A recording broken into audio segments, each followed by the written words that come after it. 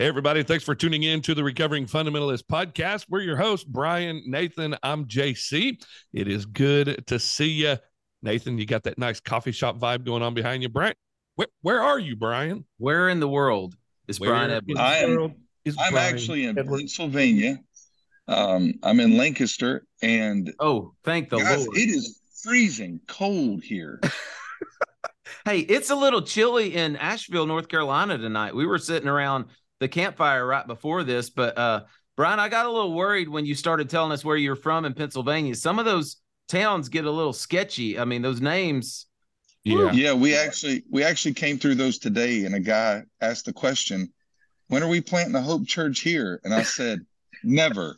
Hey, what would the name of that Hope Church be, Brian? Tell us. I'll go for the best one. Hope Church Bird in Hand. Oh, that's not the best one. That's the only one I'm giving tonight. You're not even going to put those two together. No, sir. What are y'all doing up there? What are you doing in Amish country? Actually on a staff retreat. Nice. Man, it has been fantastic. We went to Sight and Sound tonight to see Moses. It was incredible. Ooh. Denise and I have been to all of those shows multiple times, always loved them. And tonight was incredible. And guys, it's entrapment. Have you ever been to Sight and Sound Theater? Negative. Haven't. Not yet. Oh, my word. You can't even be a believer if you haven't been. By the way, we went to Pennsylvania. We went to a buffet restaurant that had over 200 items. That was pretty incredible. But then we went to Sight and Sound. They have those praline almonds. When you walk in the lobby, it is straight up entrapment.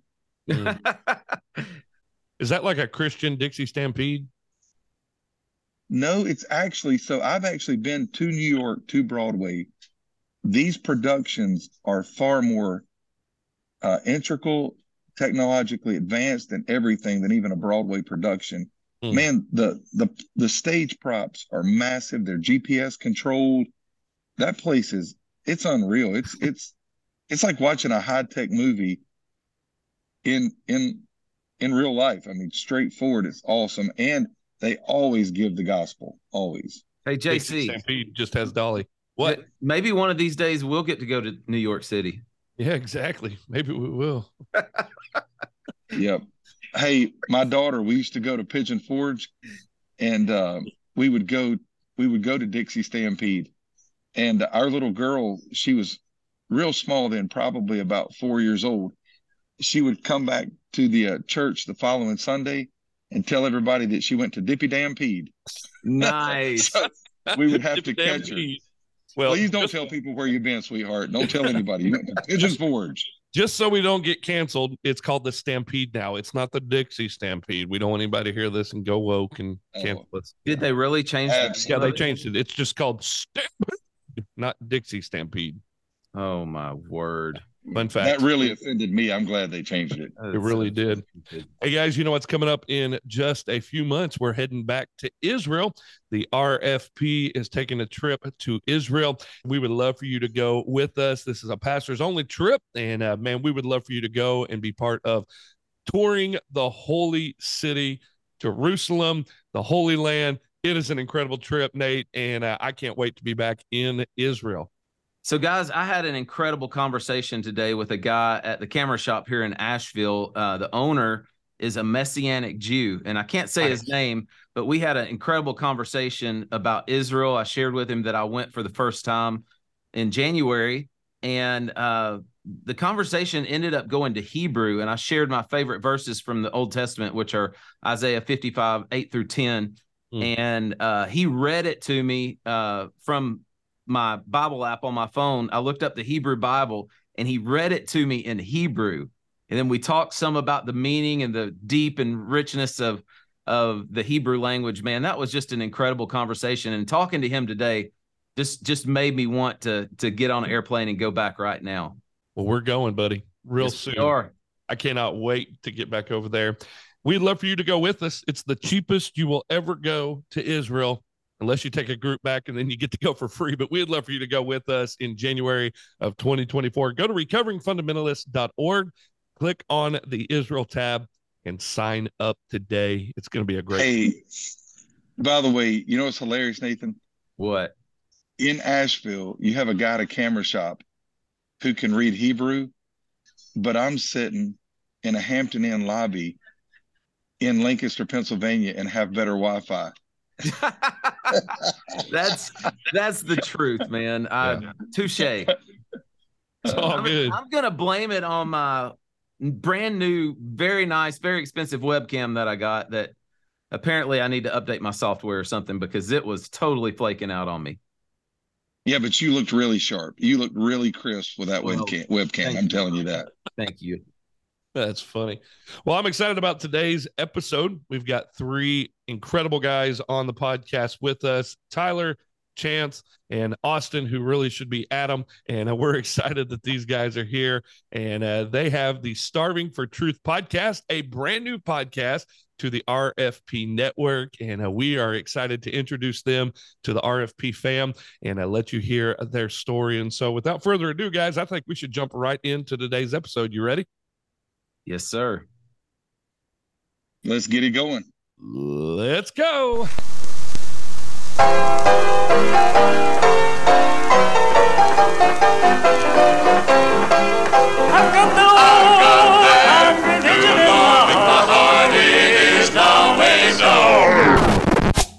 The Recovering Fundamentalist podcast starts in 3. You know what makes women stupid is college. Jesus was not a bartender. Hi, man. 2. You have lost your mind. Long-tongued heifers have given me a lot more trouble than heifers wearing breeches, and you know that. Say amen right there. 1. Let me tell you something, bozo. They'll be selling Frosties in hell for this boy. Put on a pair of pink underwear. Amen. I sucked my thumb till I was 14 years of age. Hi, man. Well, thank you for tuning in to the Recovering Fundamentalist podcast. Guys, I want to give a shout out and just say a job well done. The Southern Gospel Group, we know these guys really well, the Ball brothers. They are actually coming to an end. Do what? They're fantastic. Yeah, they have a great sound. They're actually coming off the road, and they're going to be calling it quits here in just a few weeks. And ran into one of them the other night, and I just want to say, job well done, guys. And we've aired them here on one of the episodes. You remember? I think it was a Christmas episode. We played one of their songs, and just a bunch of genuine dudes. And I've been playing softball against them for a long time, church league softball. So I'm looking forward to having them back out on the field. And we're all just a little bit older, and I'm fatter. So, hey, you've been running a lot. I've been seeing you in the gym. Yeah, I'm not as much as I need to be, but I have started it and I've made a commitment. So gotta keep that going. Keep me accountable. I will. Me too. Right. Man, I need to do something like that. No, if I hit the gym, it'd be because I went in and laid down on the treadmill. I'm the biggest I've ever been in my life. I told my wife, I'm actually going to need to work out to have a double chin. I love it. All righty. Hey, well, right now you call my belt a leather fence around a chicken graveyard. Bless his heart. Lord bless him.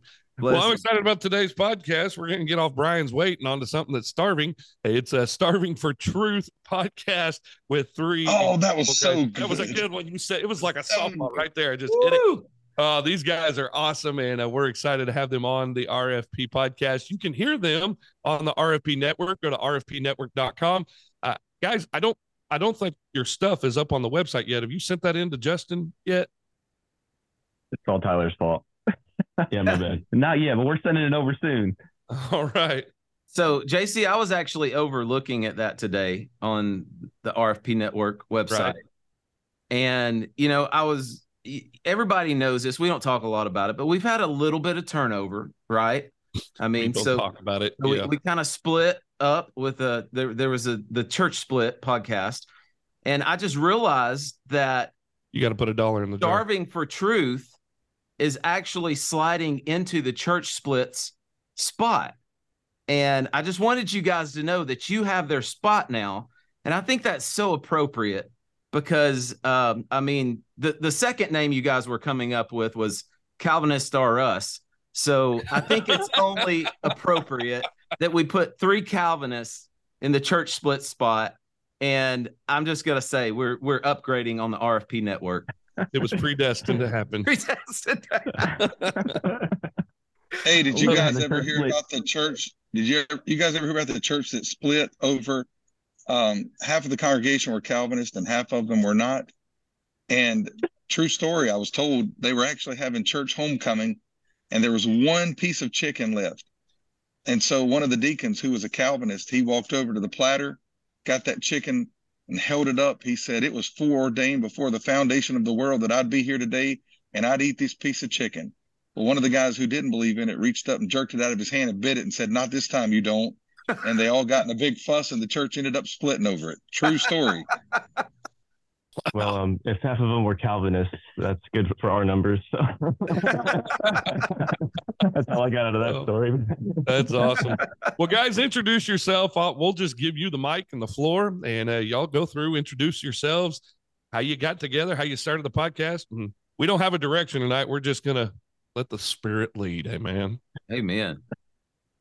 Well, they told me to go first. My name is Tyler Graber, and I grew up at a Indian Creek Baptist camp. It was a IFB camp, and we went to Shawnee Baptist Church in Louisville, Kentucky, growing up. And my dad, he was the camp director there, co-director, and living there, it was like a dream. You thought you're like in the Mecca of. It seemed like you're in the Mecca of like IFB churches because they were all coming to you, and you had all these connections with people, and it was a great time being there. But my junior year, my dad felt led to preach. And so we moved in 2014 to Central City, Kentucky, where he pastors Lighthouse Baptist Church still. And, when you're pulled away from your circles into a country church, similar to Austin's story, which he'll tell you, you kind of just you and the Bible, you shed a lot of things and you're just devoted to serving Christ. And he's still there serving the Lord. But I know Austin and Chance from that camp ministry and from the college there. And they have similar stories, but you'll hear them. But it's just, I was there 7 years in Muhlenberg County, working with my dad, having a secular job, working at a pharmacy. And we visited this church during a conference, and Chance was here as well. And Chance had just moved here, and Austin was there, and I'd known him, so it was good to see him.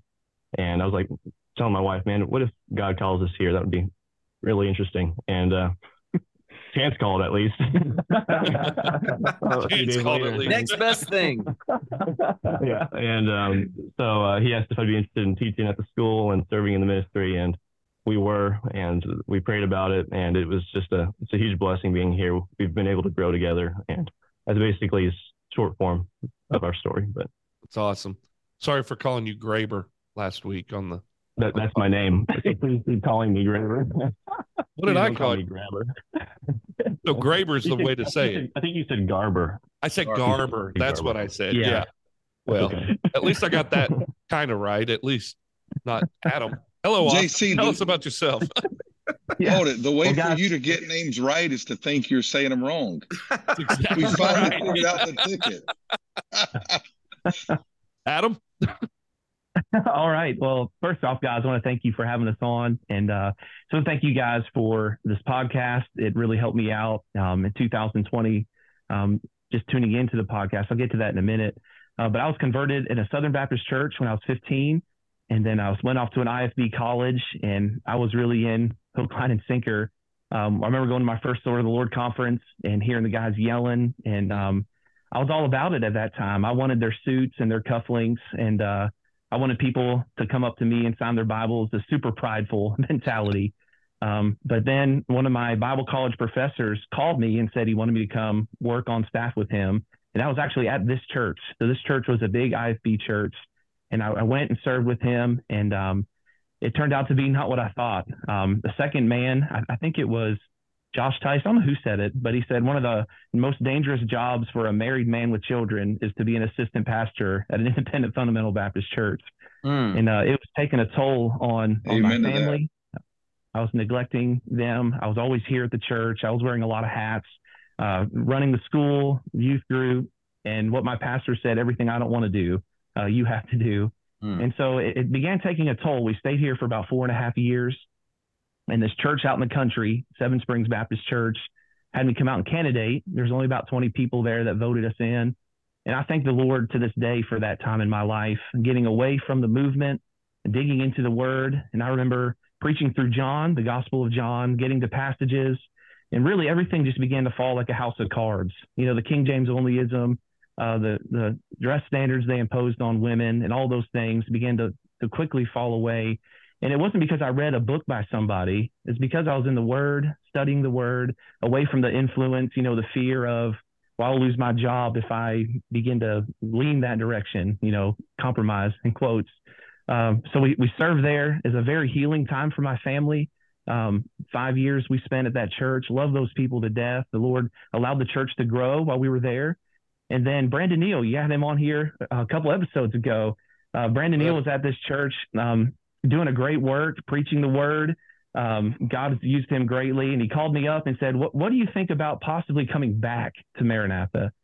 And I remember sitting down with my wife, and she just began to cry because of all the hurt that we experienced here. And I can dig into more of that later. But we prayed. The Lord opened up the doors for us to come back. And God's just building a team here. Chance moved here with his wife. His wife works here at our school. And then having Tyler come on board. And God's just doing a great work here at the church. Chance, you're up. Brother Chance. That's an interesting name. That's an interesting name for a Calvinist. Well, you know, my mom took a chance on it. That was good, Nathan. I didn't grow up in church, and then the IFB is what kind of took me under their wing. I was converted. A pastor came and shared the gospel with me, and God saved me that day. And I got plugged into a small IFB church in right below Indianapolis. And that's what I learned. You know, my mom bought me an NIV Bible, and I threw it in the trash can. You know, it was like that was my thing. I was like, oh, I'm gonna just hook, line, and sinker go into this. Come on. And then the scales started falling off in Bible college, especially when my professors were teaching stuff that was contrary to the scripture. And I'm a little bit different than Austin and Tyler. I would rather go kicking and screaming and blaze a fire and not be that guy that's always getting abused by people. I grew up in being abused as a child, and as I grew up, I was like, I'm not going to let people abuse me. I'm going to stand and be firm. And if you do that in the IFB movement, and they contradict the scripture, and you stand on the scripture, typically what they do is either they repent or they get really mad at you. And so most of the times they just get mad. Yeah. So I got kicked out of Bible college, not once but twice. And you know. So that's me. Then I went on my own kind of journey. After that, my wife and I, we took a little pastorate away from Shawnee, and you know, there was a lot of things that we lost, especially my wife. She lost a lot of her friendships. When you leave that atmosphere, it's almost cultish. People just shun you because you're not doing what they want you to do. And then I ended up pastoring out in California for the last 2 years, and I resigned from there, and I was taking another pastoral role, and it all fell through. And I kind of came here kicking and screaming. I'm not gonna lie. I was out with MacArthur. I was around the guys like Phil Johnson and all that network of masters guys, and I was like, these are my people, you know. And so the Lord called us here, and on the way here, we hit a bull elk, totaled my car. And so when I ended up... What a cool story, though. Who has that story? Me. Like one time I ran over a weenie dog on a motorcycle. I feel so bad now. I got to tell you this. I ran over a dog. We were Christmas caroling with our kids this past Christmas, and I hit a puppy, and that's like the 9th animal that we've killed in that van. And now we sing the song, The Animal Killer Van. Thought I'd let you know that. Well, I hit the elk so hard it pooped on my hood.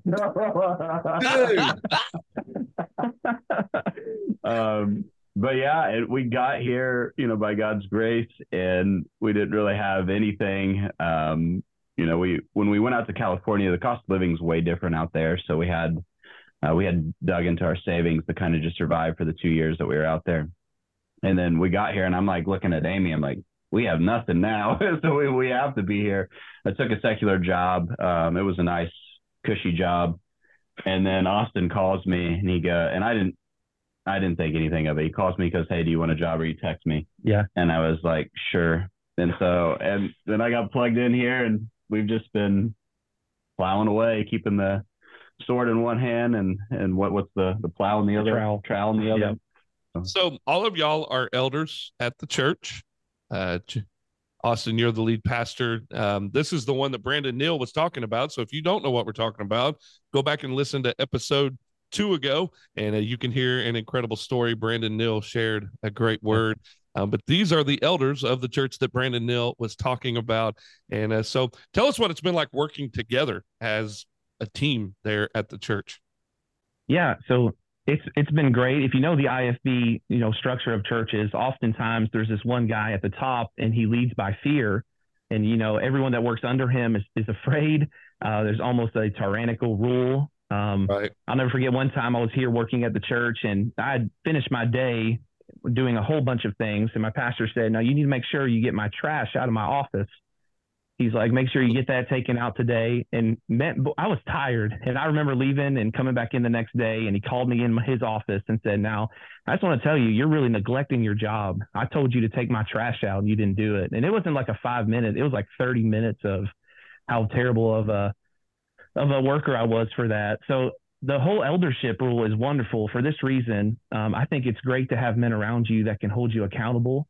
Yeah. It doesn't have one man at the top that can easily get away, with that kind of mentality, scaring the people that work under him.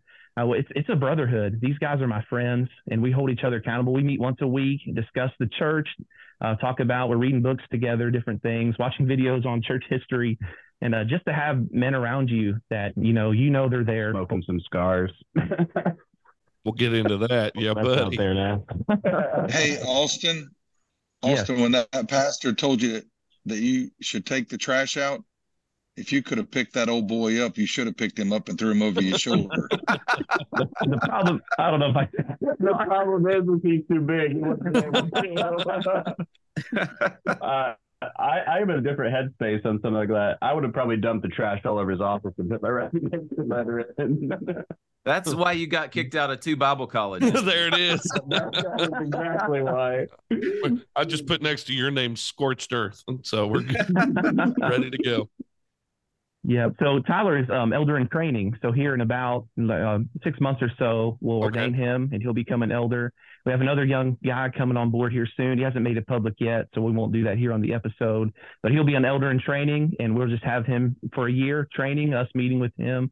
And awesome. Man, we're just excited what God's doing here. I love it. So you have you mentioned it just a second ago, Chance, and it's a new sponsor of the Recovering Fundamentalist podcast, and we're excited about it. One of your endeavors that you're on is 1689 Cigar Company, or Co, if you will. Tell us about it. Well, so all the cigars are, what they do is they support a church plant in Nicaragua. And so the proceeds go to plant a church that really burns some of the IFBers. I can tell it right now. Somebody's head just exploded. Yes. So we have lines of cigars. So we have Calvin cigars, we have Spurgeon cigars. The Calvins are Habanos, and the Spurgeons are Maduros, which I think you guys have tried some of those. Yes. And they're like smoking diesel. Hey, they're Maduros for sure, through and through. Yeah.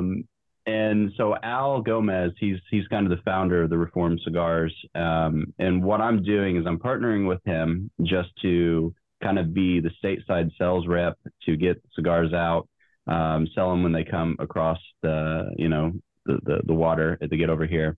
And it just supports church plants. And Al was talking to him on a conference call the other day, and he says he told us he says he feels like Moses because he's going over there to Nicaragua and he's building the cigar company. He's like, let my people go, because like places like Drew Estates, they're making slave labor over there. And so what he's doing is he's going to make it to where he can actually pay his people well, take care of them. And it's easier to run a church out of a for-profit business than a nonprofit business, just because of how their country's set up. So it's a really, really neat thing. I don't know anything about cigars, but are they better than a True Estate or an Oliva or a Macanudo or, maybe some of the other, like a Tabat? I don't know anything about cigars, but are they better than those?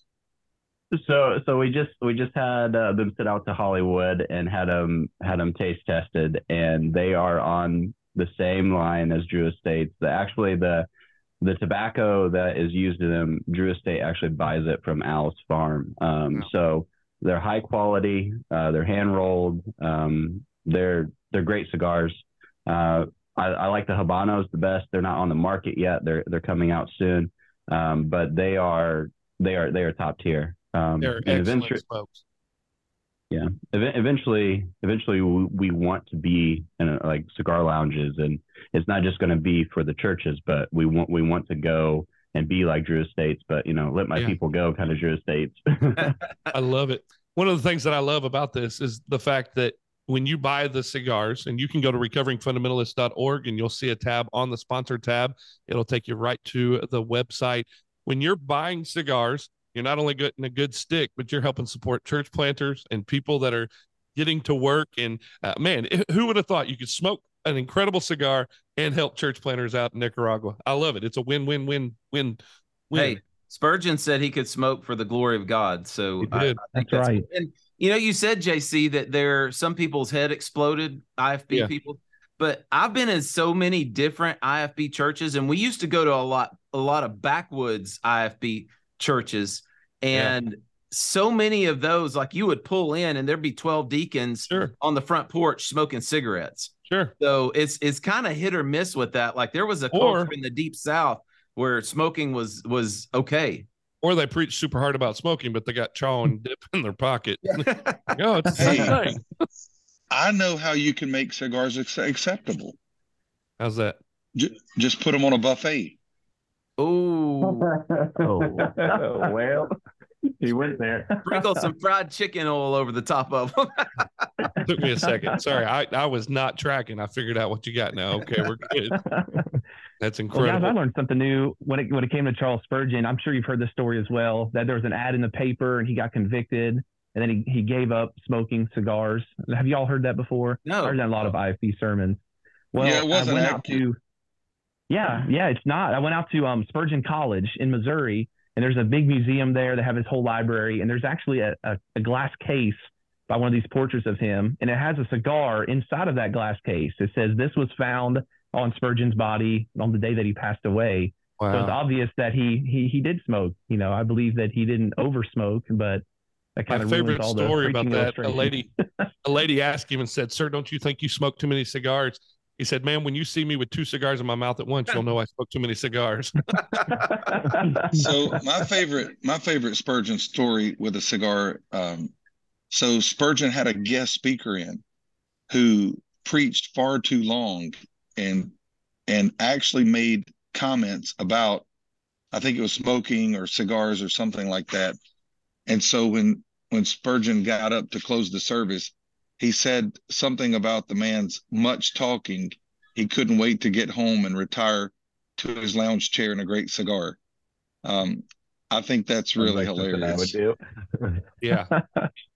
Yeah. So 1689, and what is the name of Reformed Cigars? That's what it is, correct? Yeah, so 1689 cigars is 1689cigars.com is where you can find them. The producer of these cigars is Reformed Cigars. 1689 will have its own blends. We're going to have the Severus blend, so you can light that up. It'll be a little light blend. No, I'm just kidding. But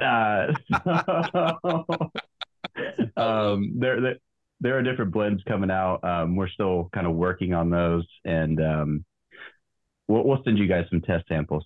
I love it. If you can get one that's similar to the Drew Estates Tabacco Special, get one like that, and I'll be all over it. Well, I'm gonna have to go get one of those and try it out and see if we can match it. You'll never be the same. I guarantee you, it's good. So let's talk about cigar. What, Nate? Product placement. Yes, exactly. That's how we roll right there. So tell us about the Starving for Truth podcast. Y'all have started this podcast. We're interested to hear all about it. Some lady said today, do those lambs' legs look broke? Tell us about your picture, about the podcast, the premise behind it. Everything Starving for Truth podcast, the newest podcast on the Recovering Fundamentalist Network. Yeah, sure. So when Chance came on board here at the church, he had a podcast that he did out in California, and he sat down and we talked about it. And what could we do as a podcast? Like, what are some thoughts we could have? And we were thinking about how we grew up, or I grew up in the IFB. He was in it for a while, and how truly we were starving for biblical truth. We had been brought up in a movement that honestly is so shallow. There's so many stories. There's so much shallowness in their theology and their doctrine, and how that left us starving. So the sheep in our picture, is really a picture of that, how we felt coming out of it, how much we knew we needed to grow, and then to be able to feast on real theology. So we wanted to address a lot of the issues that we went through. On some of our episodes, you'll see, King James only. We just had Josh Barzin on Monday, and we had our wives on one time to talk about their perspective from being in the IFB. And so that's the premise behind our podcast. Is we know, because there's so many young guys reaching out to us, that there are other young men still in the IFB that are starving for truth. And we want to be that flag that they can run to look for some answers for those questions. Yeah, and we really want to reform the IFB from the inside out. And when we say reform, we don't say that everybody has to hold the doctrine of grace or be a confessionally Reformed Baptist. We would like that, because that's where we're at. But the ability to sit down with somebody and have dialogue about King James onlyism, or have dialogue about regeneration, and not cut each other's throats, or go to Twitter and start having a bash party, so I throw mud sometimes. So, I can't say that I don't get involved in those, but the IFB is fractured right now, and there has to be, you have to give people a place to land, just like with Hope Church and with us as well. And we're seeing that there's a lot of, when Austin says there's a lot of men that are reaching out to us, how do you transition to this? Because a lot of the men that do reach out to us are pastors. And if they say, hey, I'm no longer King James only, what does that mean? They don't have a job anymore. They can't supply what they need for their families. And so you guys have probably dealt with that. You've probably walked people through that. And so we really want to help people leave slow or reform slow. And, how do you eat an elephant one bite at a time? You don't just go, swinging the truth bat. Some people do. Brandon did, and that was Brandon Neal did. Yes, that was good for our Definitely church. did. Speaking of scorched earth, it's Brandon Scorched Earth Neal. Yes. Which, in God's providence, having Brandon here preaching that way, 90 people, that sounds terrible. 90 people leaving a church. But all of those hardcore IF people getting out of here was what Maranatha Baptist Church needed to grow, to get out of legalism. Sure. And so when I arrived here at the church, there was a healthy foundation to build on. The 40, 50 people that were here, they wanted the Bible. They wanted fellowship. They didn't want the extra biblical standards, so. Guys, I love it. I love your podcast. And as a matter of fact, I love the name, but I do think you missed a really good opportunity to name your podcast what I really wanted to name the Recovering Fundamentalist podcast, and that's the Reforming Fundamentalist podcast. There we go. Yes. Really could have run with that one. So, Austin, what has been the biggest blessing of getting to share these conversations with two guys who are walking alongside of you through life? Because, great conversations came from Jesus' disciples asking him questions, and then Jesus responding. And so much of what we, read in the Gospels that's so truth heavy was Jesus responding. And you realize when you have great people around you, it provokes you to truth. It provokes you to think deeper. So can you just talk about that a little bit? Yes. So having these guys here on board, really getting together once a week and having an opportunity to talk about theology with other guys that are starving for truth with you helps so much. When I was out at Seven Springs, it was almost like an island. I was by myself at first, There was no fellowship. I felt like everyone was in the IFB world was, hawking over me to make sure I stayed in that movement. But coming back here and having men around you that are going to hold you accountable. One of the biggest blessings for me is just having some guys that I can call up and say, hey, you want to hang out tonight? And just getting together, enjoying fellowship, getting around the word together, and really encouraging one another. Because there's days when one of us are down. We've had some battles here at the church, and to be able to get together and know that you're going to get some encouragement, man, that helps so much. Yeah, I think right before the podcast on Monday or Tuesday when we had it, one of us was down in here, and so I started to this guy right here. So I started putting music on and like joking with him and like prodded him, and there's been times like that too where I've come in and I'm just like, I'm ready to just walk away, and Austin's like, calm down here. And then the brotherhood is so much different when you actually love one another, and not try. Because the IFB, it was like a pyramid scheme. If you could get to the top, you're doing well. Mm-hmm. And here is like, how do people know we love Jesus? Because we have love for one another. Yeah. And that is evident through our church. Yeah. And we're not working to like make ourselves look better than one another. We're a team. We know that. We're a brotherhood, which is great. I think that's one of the biggest things that I've loved the most about these last 4 years of doing this podcast with these two guys is that brotherhood. When it's true brotherhood, you're not trying to impress each other. It's not a competition of who's better than, who's greater than, who's getting more speaking opportunities, who's doing. You cheer for the other person. You want that other person to succeed. Yeah. And yet, on the other side of that, there's truth and love. And, we've walked through it a lot over these last 4 years because we're all three different dudes, but we've held each other accountable. And there's been times where we've called each other out. And that's the difference then in the IFB world. It's always, you've got to, like, point in case, listen, we talked about this a couple of weeks ago, but I'm remembering it. We heard a sermon that was just incredible, but then followed it up just a couple nights later with, just be reminded, I'm still this way. I still am King James Version only. I'm still, and it's like you have to go back and remind them what our brotherhood is about is these stupid temporary man-made ideologies that this is what keeps us brother. When you don't have to agree on everything. Brian, Nathan, and I, we don't agree on everything together. We do things differently. We have conversations differently. We make decisions differently. But at the end of the day, we love each other, and we're going to be brothers, and we're going to walk through this and talk through this. And I think that's the biggest difference that I found outside of the IFB and in true brotherhood. JC, you just went where I was going to go.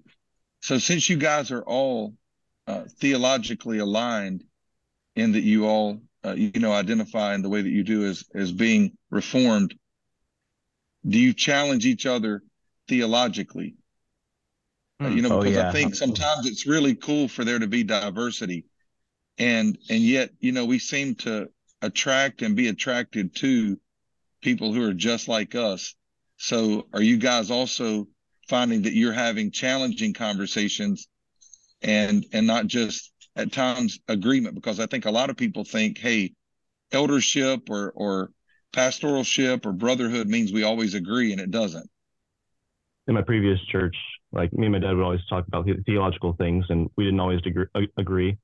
But I was advocating for having the Lord's Supper more often, and we studied that out, and we thought we should when we did. When we came here, I came here, and we hadn't had the Lord's Supper yet.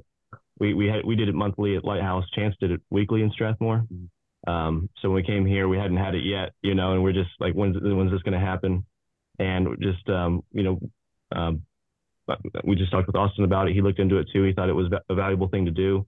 And we were having it monthly now. And it's just things like that. There's all sorts of things where we straighten each other out. Sometimes we have to hold Chance back, Sometimes. Yeah. Sometimes I wake up and choose violence is what I say. Yeah. But, so it's been a blessing in that regards, where it's not necessarily like Jesus and the disciples, but it's more like Peter and Paul sometimes. But there you go. Galatians. But it's edifying, that type of engagement with each other. So and working out like eschatology. I'm pretty settled now on kind of like my point, but I think we could say openly, you guys are still exploring. I think you've gone from pre to all to post since you've been here. So. Yeah, that's true. Post middle side of things now. James Weist with me, so I feel better. So we do challenge each other theologically. And being reformed, the reformers' models was always reforming. And then, like, looking at the marks of a true church, there's church discipline, the ordinances are observed, and the gospel's preached. Yeah. And so, like, when you see those three things happening inside of a church, even if you're not Calvinistic and you lean more towards, I always joke and say deformed theology, and you lean more that way. If those three things are hit, then we're brothers. We can fellowship. We could walk hand in hand and go share the gospel with our neighbor. Yeah. The biggest thing for us probably that we have to do with each other is realize that if someone doesn't believe exactly like you do, you need to find a way to recognize them as a brother. Yeah. You don't always look to cut somebody off. So extending the olive branch to those that disagree with you on even the hardcore IFB side, and wanting to recognize many of them as brothers, of course. And treating them as such, not as lesser Christians. But that's part of that, us encouraging each other to do that. And that's probably in every camp where you tend to pull yourself in. Yeah, and then sometimes it's not just viewing that they might believe differently than us. It's actually being open to the fact that we might be wrong. Right. Yeah, exactly. Yeah. There it is. Yeah. Yep. That's good. I preached on Esther on Sunday, doing overviews of different books of the Bible. And one of the themes of Esther is just the sovereignty of God. God is behind the scenes, working things out according to his will, his glory, preserving, protecting his people. And so a big theme of that was just God's sovereignty. And in small group tonight, we're doing sermon-based discussion, and we were talking about that. And of course, election, some other things that are under the category of sovereignty came up. And there were even people within our small group that had different views on that, and some that are looking into it and studying it for the first time, but automatically, they kind of have a knee jerk to the way they were raised. And there were some, that are more leaning Reformed in our group. And I made a statement tonight that I have friends that are more Arminian, friends that are more Calvinist, and guys like myself that I kind of think I'm somewhere in the middle. I say I'm Reformed, but I've never called myself Calvinist. I've never taken that title. And Austin, we had an incredible conversation about that in Israel this earlier. Yeah, it was awesome. Yeah, I love that. But I made a statement to those guys that before I want to look and see, if someone's a Calvinist or an Arminian, I want to know if they preach the gospel and if they love God's word, and if they preach that we're saved by grace alone, through faith alone, in Christ alone. That's the gospel. That's what matters. There's no other name under heaven given among men whereby we must be saved. We're all hopeless. We're helpless. Without Christ, we can do nothing. And he is our only hope. I care about that more than I care about a label. Now, I lean a certain way, and I'm convinced in my own mind, and I study it out.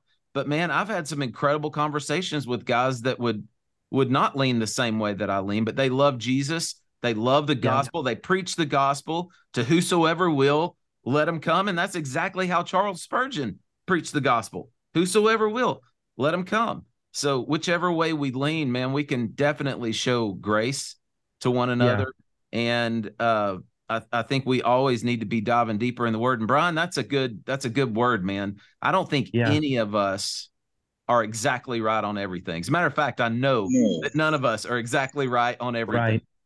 None of us are. And, something, Nathan, that I've thought a lot about, and, because I deal with a lot of different people and talk to a lot of different people, why in the world would we ever want to be labeled with a flawed man's name when we have the name of a perfect Savior? Woo! That we're known as followers of Jesus? Why in the world would I want to be a follower of Calvin when I can be a follower of Jesus? Why do I want to be a follower of whatever evangelist or writer or scholar or theologian?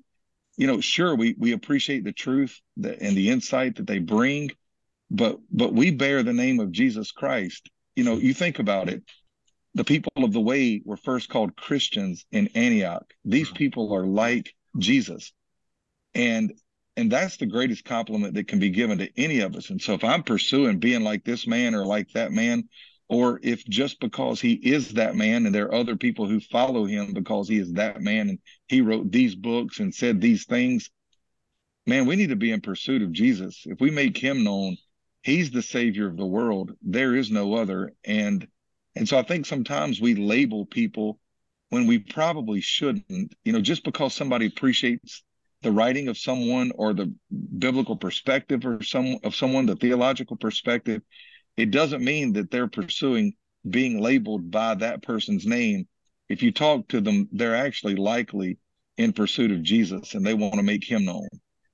Yeah. So when people come and ask me questions about, salvation, I don't like to immediately run to that name. I just like to ask them, well, what do you think Calvinism is? Because oftentimes they have a straw man, they've been told that Calvin is the worst person ever. So rather than just say, well, you need to be a Calvinist and here's what Calvin said, I just like to ask them, what do you think that is? And then they'll explain something. I say, well, let's just get to the word and let's look at what the scriptures actually say. And when you do it that way, you're not pointing them then to a man, you're pointing them to the scriptures. And Calvin, of course, would agree with a lot of those things. And you can say, well, look, we're not pointing you there to become after that man. We're trying to point you to the scriptures. But by the way, John Calvin did teach some of these things. And I know you probably heard not to read after him, but here's the scripture. So I think it's always important. Calvin would probably hate it that his name is being used to be called Calvinist.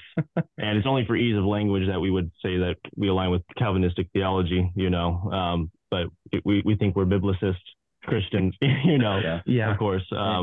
But yeah, that's the only point I was making there. And when you're looking at church history, Calvin wasn't even the one that brought those to the floor to show that Arminius was wrong.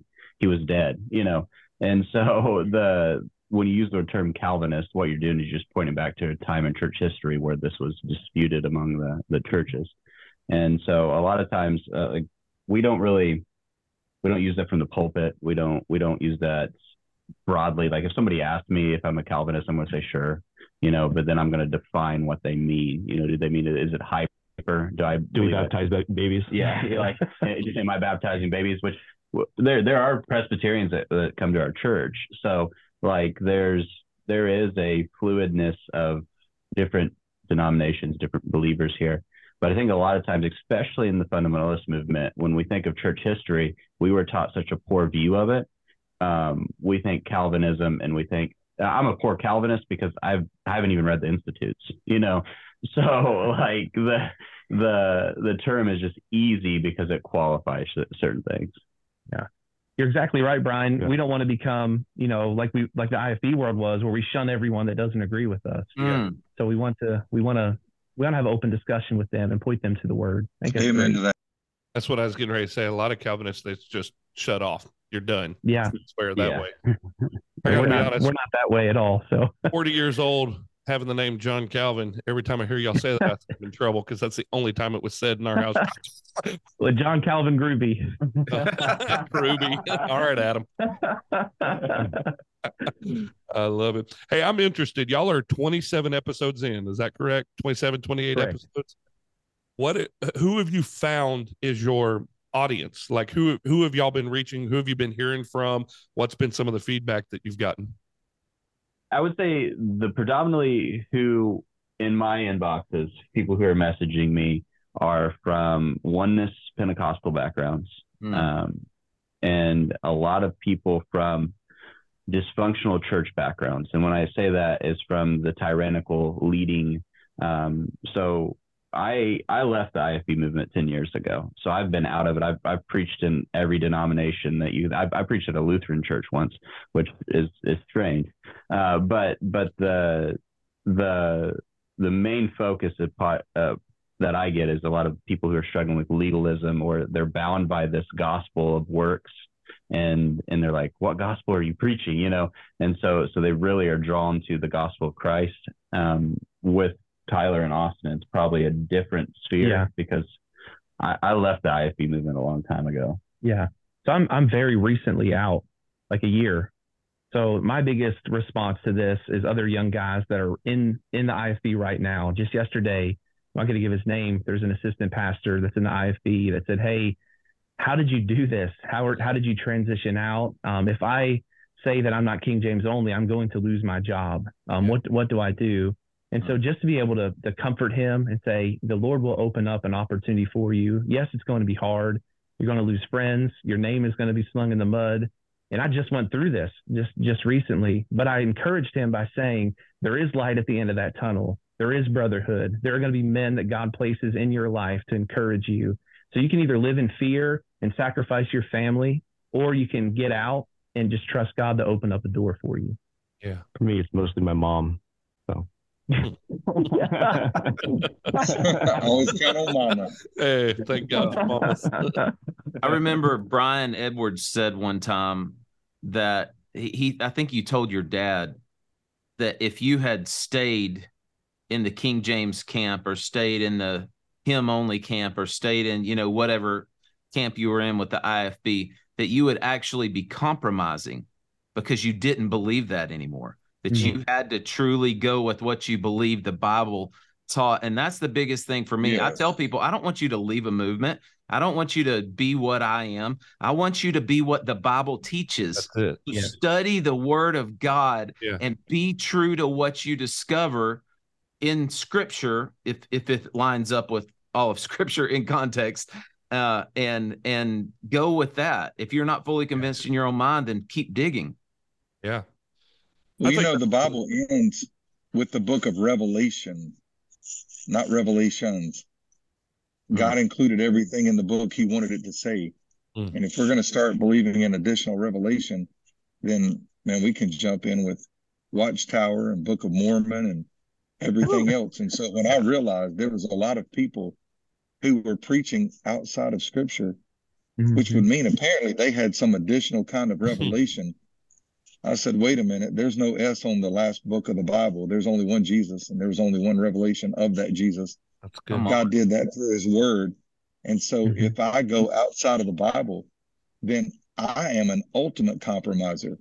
If what's in the book's not good enough for me, then I have a serious spiritual problem. And guys, we all know people who are hiding their Calvinism inside of the IFB. I could name one right now that would blow everybody's mind, and I'm not going to do it because I've agreed not to. But they hide that. We know guys that are going around hiding their views on the King James. Like you just said, they'll tell us behind closed doors. We just can't do that. Well, I mean, who's the compromiser? Man, stand on what you believe and proclaim it from the rooftops. If it aligns with God's word. Fires me up, man. That's the thing. I think, Nathan, what you just said is if it aligns with God's word. And that's the thing that I love, especially watching Austin. Like, you've been walking through this, man. Even in Israel, we had some conversations where you were still working through certain things with decisions that you were going to make, and what I love about it is it always went back to the word of God. I mean, we're blood brothers. Look at that, and I mean, jumped out of the picture even. It's like, no, wait a second. I don't think I want to be in that. And I'm like, why? Worried about what people might think, but then like you get home, you're like, forget it. I'm going all out. And then you post it. And I was like, that a boy. But what I love is what we have been doing for 4 years, what you guys are doing for 27 episodes. And it's the lies of the people that will tell about us that drive me absolutely insane when they're saying all those guys are doing. They're telling people to stop reading their King James Bible. They're telling people to leave the IFB church. They're telling people to get away from that man of God. We have never said that. We've never told somebody to stop reading the King James Version. We've just asked, why do you teach that it's the King James Version only? We want you to dig in for yourself and to understand, because you've spent time in the Word, know what you believe, why you believe it. And, I love it when guys, Nate, what you just said, go to the Word, let the Word be your guide, let it dictate how you live your life. And that's what we've been doing for 4 years. That's what you guys are doing. And man, stop lying about us, people. Hey guys, I'm having a crisis right now. What is it? We're talking to 3 Calvinists about Calvinism and theology. I'm sitting in this hotel lobby and they're playing U2, So I feel like I'm at an Andy Stanley conference. Like, you remember when they all got hung up on U2 and they were all like singing U2 because Bono went on a missions trip or something one time. And so now it's legal to. So this is like polar. I'm on the Polar Express right now, polar opposites. We're talking to 3 Calvinists and I'm listening to U2. Well, you were talking about, standing on the word, and here at our church, we've just slowly been transitioning Bible translations. It's been something we've been tackling over the last few months, and I've been handing out ESV Bibles to men here and there, just kind of trying to wade into the water a little bit. But next month, Nathan, you're going to be here with us, and I'm super pumped about that. I'm excited. And, you're going to be preaching on why modern translations are okay, and then we're going to have a Q&A panel with our church, and we're going to transition. And I'm not going to tell our church the King James is wrong. Of course, it's not wrong, right? But there's nothing wrong with using modern translations. And so we're going to tackle that next month. And I'm excited to be able to preach from the ESV. That's going to be awesome. To be able to preach from the ESV. I did it for the last 6 years. And I go back to King James. I'm like, well, there we go. And then the next month, you've got Brian coming in doing interpretive dance Q&A, right? Yes. Yes. It's gonna be really good. Ribbon. That'd be great. Batons and hula hoops. Yeah. Well, I actually have flags now with tassels. So I have. Bill does have a really nice banner ministry. I got to give it to you. Yes. And I'm going to bring along an artist who paints an abstract picture of the cross while I do it. So it's going to be moving, very moving. To the song Abba Daddy. Yes. Y'all got to get that on there. It's in high demand. Oh, man. Well, guys, I appreciate y'all being on the podcast with us tonight. We're excited that you're part of the network, the family, and we're excited to watch the Starving for Truth podcast continue to grow and continue to reach a whole bunch of people who don't like us anymore, and they're going to listen to y'all. Well, before we go off, Austin, would you share with us what is the gospel? The gospel, the death, burial, and resurrection of Christ. When we think of the gospel, we think of how Christ regenerates the sinner's heart at conversion. And when the gospel is preached, the Holy Spirit does a work inside someone's heart. And you guys know as well as I do, when that happens, our stony hearts are transformed into a heart of flesh. And we're convicted of our sin. We know that we're lost. We know that we're undone. And we are drawn, as John 6 says, we are drawn by the Father to repentance and faith in Christ. And so when we believe in Christ, we're forgiven. And not only is it just that Christ died, but we believe that he also resurrected. And one day we're going to resurrect, and we're going to be in heaven for all of eternity with Christ. Yeah. And I can't wait. Amen. Yeah, there's going to be Arminians and Calvinists up there. Yeah. That's right. That'd be awesome. Well, guys, thanks for being on the podcast with us. Tyler, Chance, Austin's already been to Israel. You two haven't. So recoveringfundamentalist.org, click on the Israel tab. And, hey, I'm leading the trip, and I'm going to try to get these guys to come with me. Come on. Oh, it's all right. For any other pastor, though, that's listening, you go with these guys. You won't regret it. It's an awesome trip. They did say theirs was the cheapest. That's true. Theirs is the cheapest. Ooh. Yes. Well, there's some division in the brotherhood now. Oh, man. Well, guys, I'm excited about this podcast being part of our network, and we'd love for you to go check out all of the podcasts that are on the RFP network. You can go to rfpnetwork.com and check them out today. Fellas, it's good to see you. Brian, go lift some weights or eat a continental breakfast here in a couple hours. Yes, sir. We'll do it. All right. Thanks, guys. Y'all have a good week. See ya. Be sweet.